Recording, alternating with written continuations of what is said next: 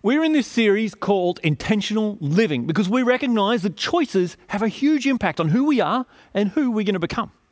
Some people even go so far as to say that we are the sum total of all the choices we have made. Perhaps you've heard that. They say that when you add up all the choices you made in the past, you get to who you are today. I actually think that's utter nonsense, to be honest. It's overly simplistic and fails to take into account all the factors and influences of our lives, over which we have no control whatsoever. But nevertheless, you get the idea. Since we have no control over many of the things that have happened in our lives, and we have no control over many of the things that are going to happen in our lives, it is vitally important that we make the best decisions possible, the most effective choices whenever we can. Last week, Rebecca talked about choosing purpose over popularity, and next week, Rebecca is going to talk about choosing discipline over regret. But this week, I'm focused on choosing surrender over control. When Rebecca was introducing this series last week, she confessed that she is a bit of a control freak, and she implied that because she had struggled with being a control freak, that it was better for me to preach this message. And I really wanted to start this message with some examples of her control freakishness, but I just couldn't think of any. And the truth is, I don't really think she's a control freak, at least not anymore. Instead, she's just freakishly good at being organised, and when confronted with that level of organisation, it is just wise to go along with it and see where it takes you. And that's not to say that she wasn't a control freak. She really was. Last Sunday, we celebrated our 23rd wedding anniversary. So I spent a lot of time last week in this reflecting on our life together at the same time thinking about this sermon. And one of the things I really have appreciated and valued in the last few years is the way in which Rebecca has grown and changed with God's help. She really is inspirational to me in this, and I have to say, I want some of her spirituality to rub off on me because the reality is, in many ways, I'm much more of a control freak. For instance, there is a right way to stack the dishwasher, and it drives me bonkers when people stick plates and stuff in there all willy-nilly. Do you know what I'm saying? It's frustrating, and I want to kick everyone out of the kitchen and do it myself, or even better, slap anyone who does it wrong until they do it right. I know there are people out there who agree with me and who know exactly what I'm talking about. Also, anyone who's worked with us will know that I'm a bit of a control freak when it comes to graphic design and stuff like that. And if you come to work here in the office with us and you volunteer to make a flyer or a poster, I will probably politely decline your offer of assistance. But if by some miracle I accept your offer, I will also make a time to sit down with you and help you fix it because I'm a control freak when it comes to that sort of stuff. I admit it. All right, well, so that might be a little bit trivial. Fair enough. All right. But what about some of the more serious and consequential parts of our lives? There are so many parts of our lives that we don't control, circumstances we can't manipulate, but we desperately want to. Not only can we be frustrated when we know something needs to be done right, but we can be afraid of what will happen if something doesn't happen, or if someone doesn't act the way they should.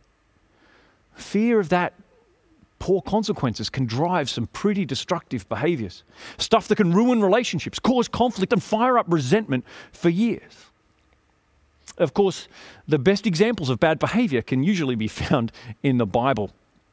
Genesis chapter 16 tells a particularly bad story about Sarah, a control freak whose life wasn't turning out the way she hoped and God had promised her, at least not according to her timing. And we pick up the story from the scriptures in verse 1 of chapter 16 of Genesis. Sarai, Abram's wife, hadn't yet produced a child. See, God had promised her to be the mother, or promised Abram to be the father of many nations. But she hadn't yet produced a child.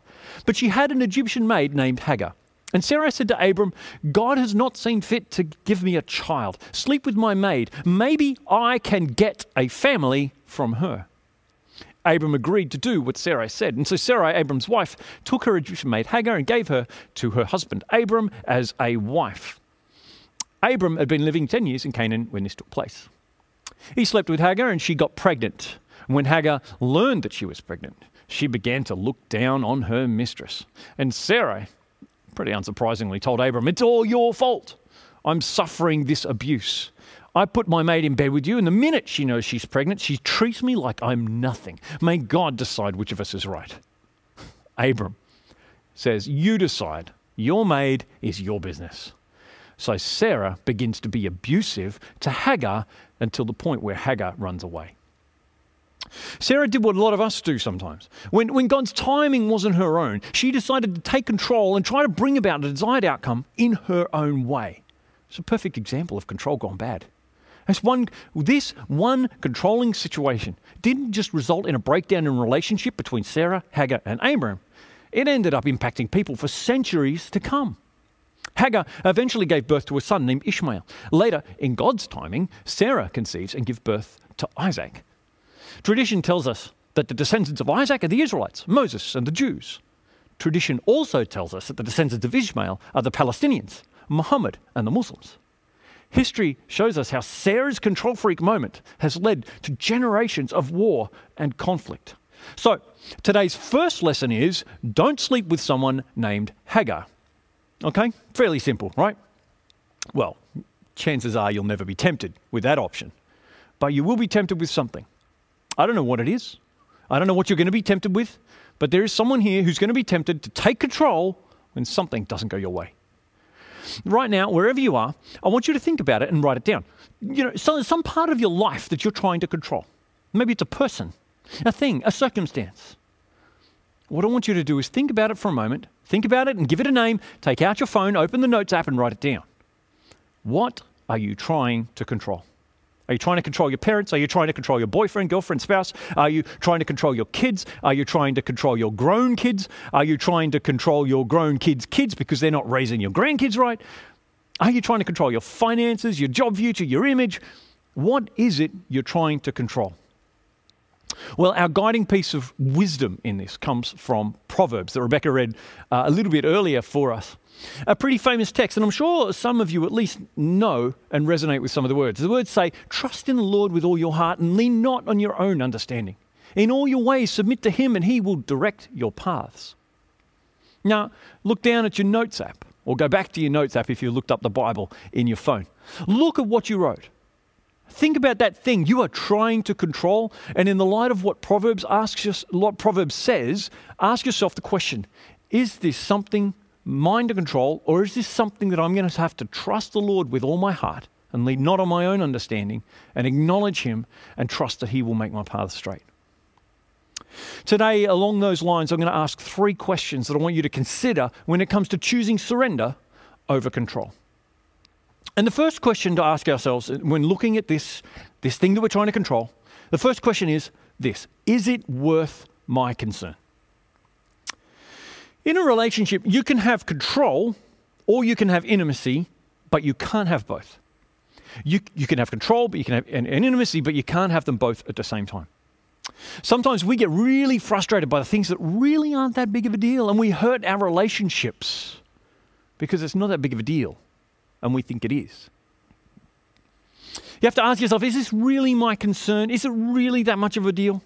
Is it worth damaging my relationship with my wife and kids by going off at them about how they stack the dishwasher?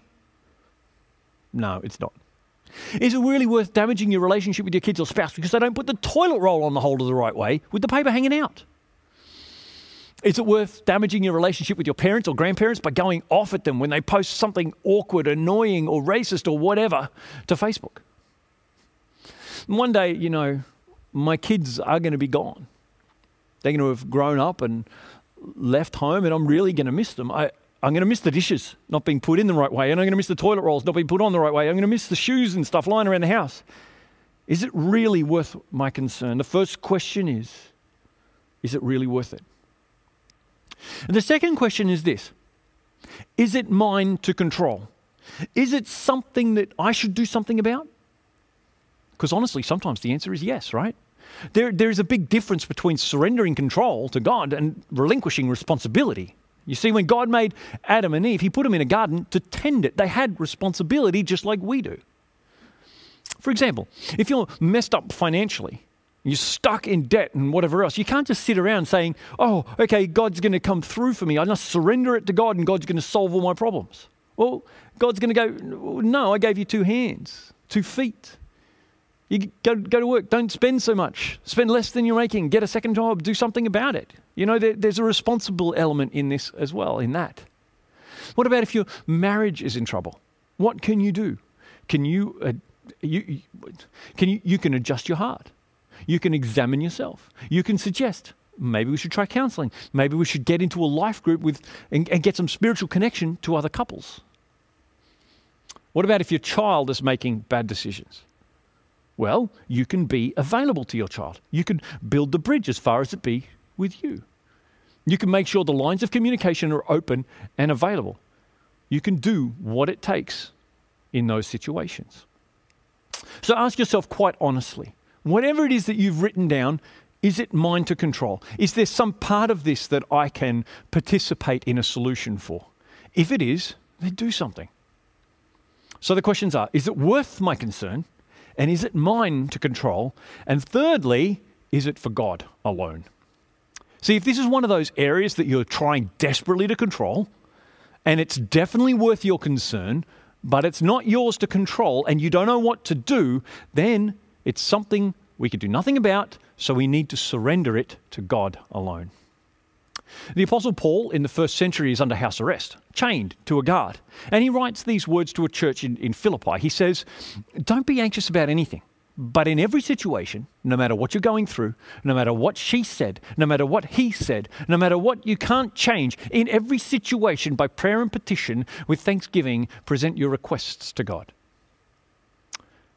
We can pray. We must pray. We can boldly go before the throne of grace. We've been given unprecedented access to God. I mean, that word gets used a lot at the moment, doesn't it? Unprecedented. But I tell you what, access to God is unprecedented. He hears our prayers. He works for us in everything for those who love him. If you're married and your spouse is making bad decisions, you ask yourself, can I change my spouse? Some of you might think you can. Let me tell you, you can't. You can make your spouse miserable. You can make them crazy. You can drive them away. You can force him to conform for a little while, but he'll resent you and kick back. You can't change your spouse. God can. God's the only one who can. All you can do is pray. Can you physically heal your body or the body of someone you love? My mate has cancer. Can I wave a wand and cure him of cancer? No, I can't. I can help him get treatment. He can get doctors. He can eat right. He can do exercise and all that. But can I heal him? No. All I can do is lift him to God in prayer and ask God to heal him. Can you control your kids' future? No. You could do everything right, but there's still a possibility that they'll find themselves on a path that worries you. You can threaten them. You can get angry at them. You can be all passive-aggressive. You can try and manipulate them, but it doesn't matter what you do, you can't control their future. Can God be actively involved in their future, leading them in the right and wise ways? Yes, of course he can. So what do? You do what you can do. You invest in your children, and ultimately, you pray. So turn back to your notes app. Look at what you wrote down. Look at the name, look at the situation, look at the thing, and then whatever, and then think through these questions. Is it worth your concern? Is it yours to control, or is it for God alone? One of my favourite prayers comes from Reinhold Niebuhr. Lots of you know it.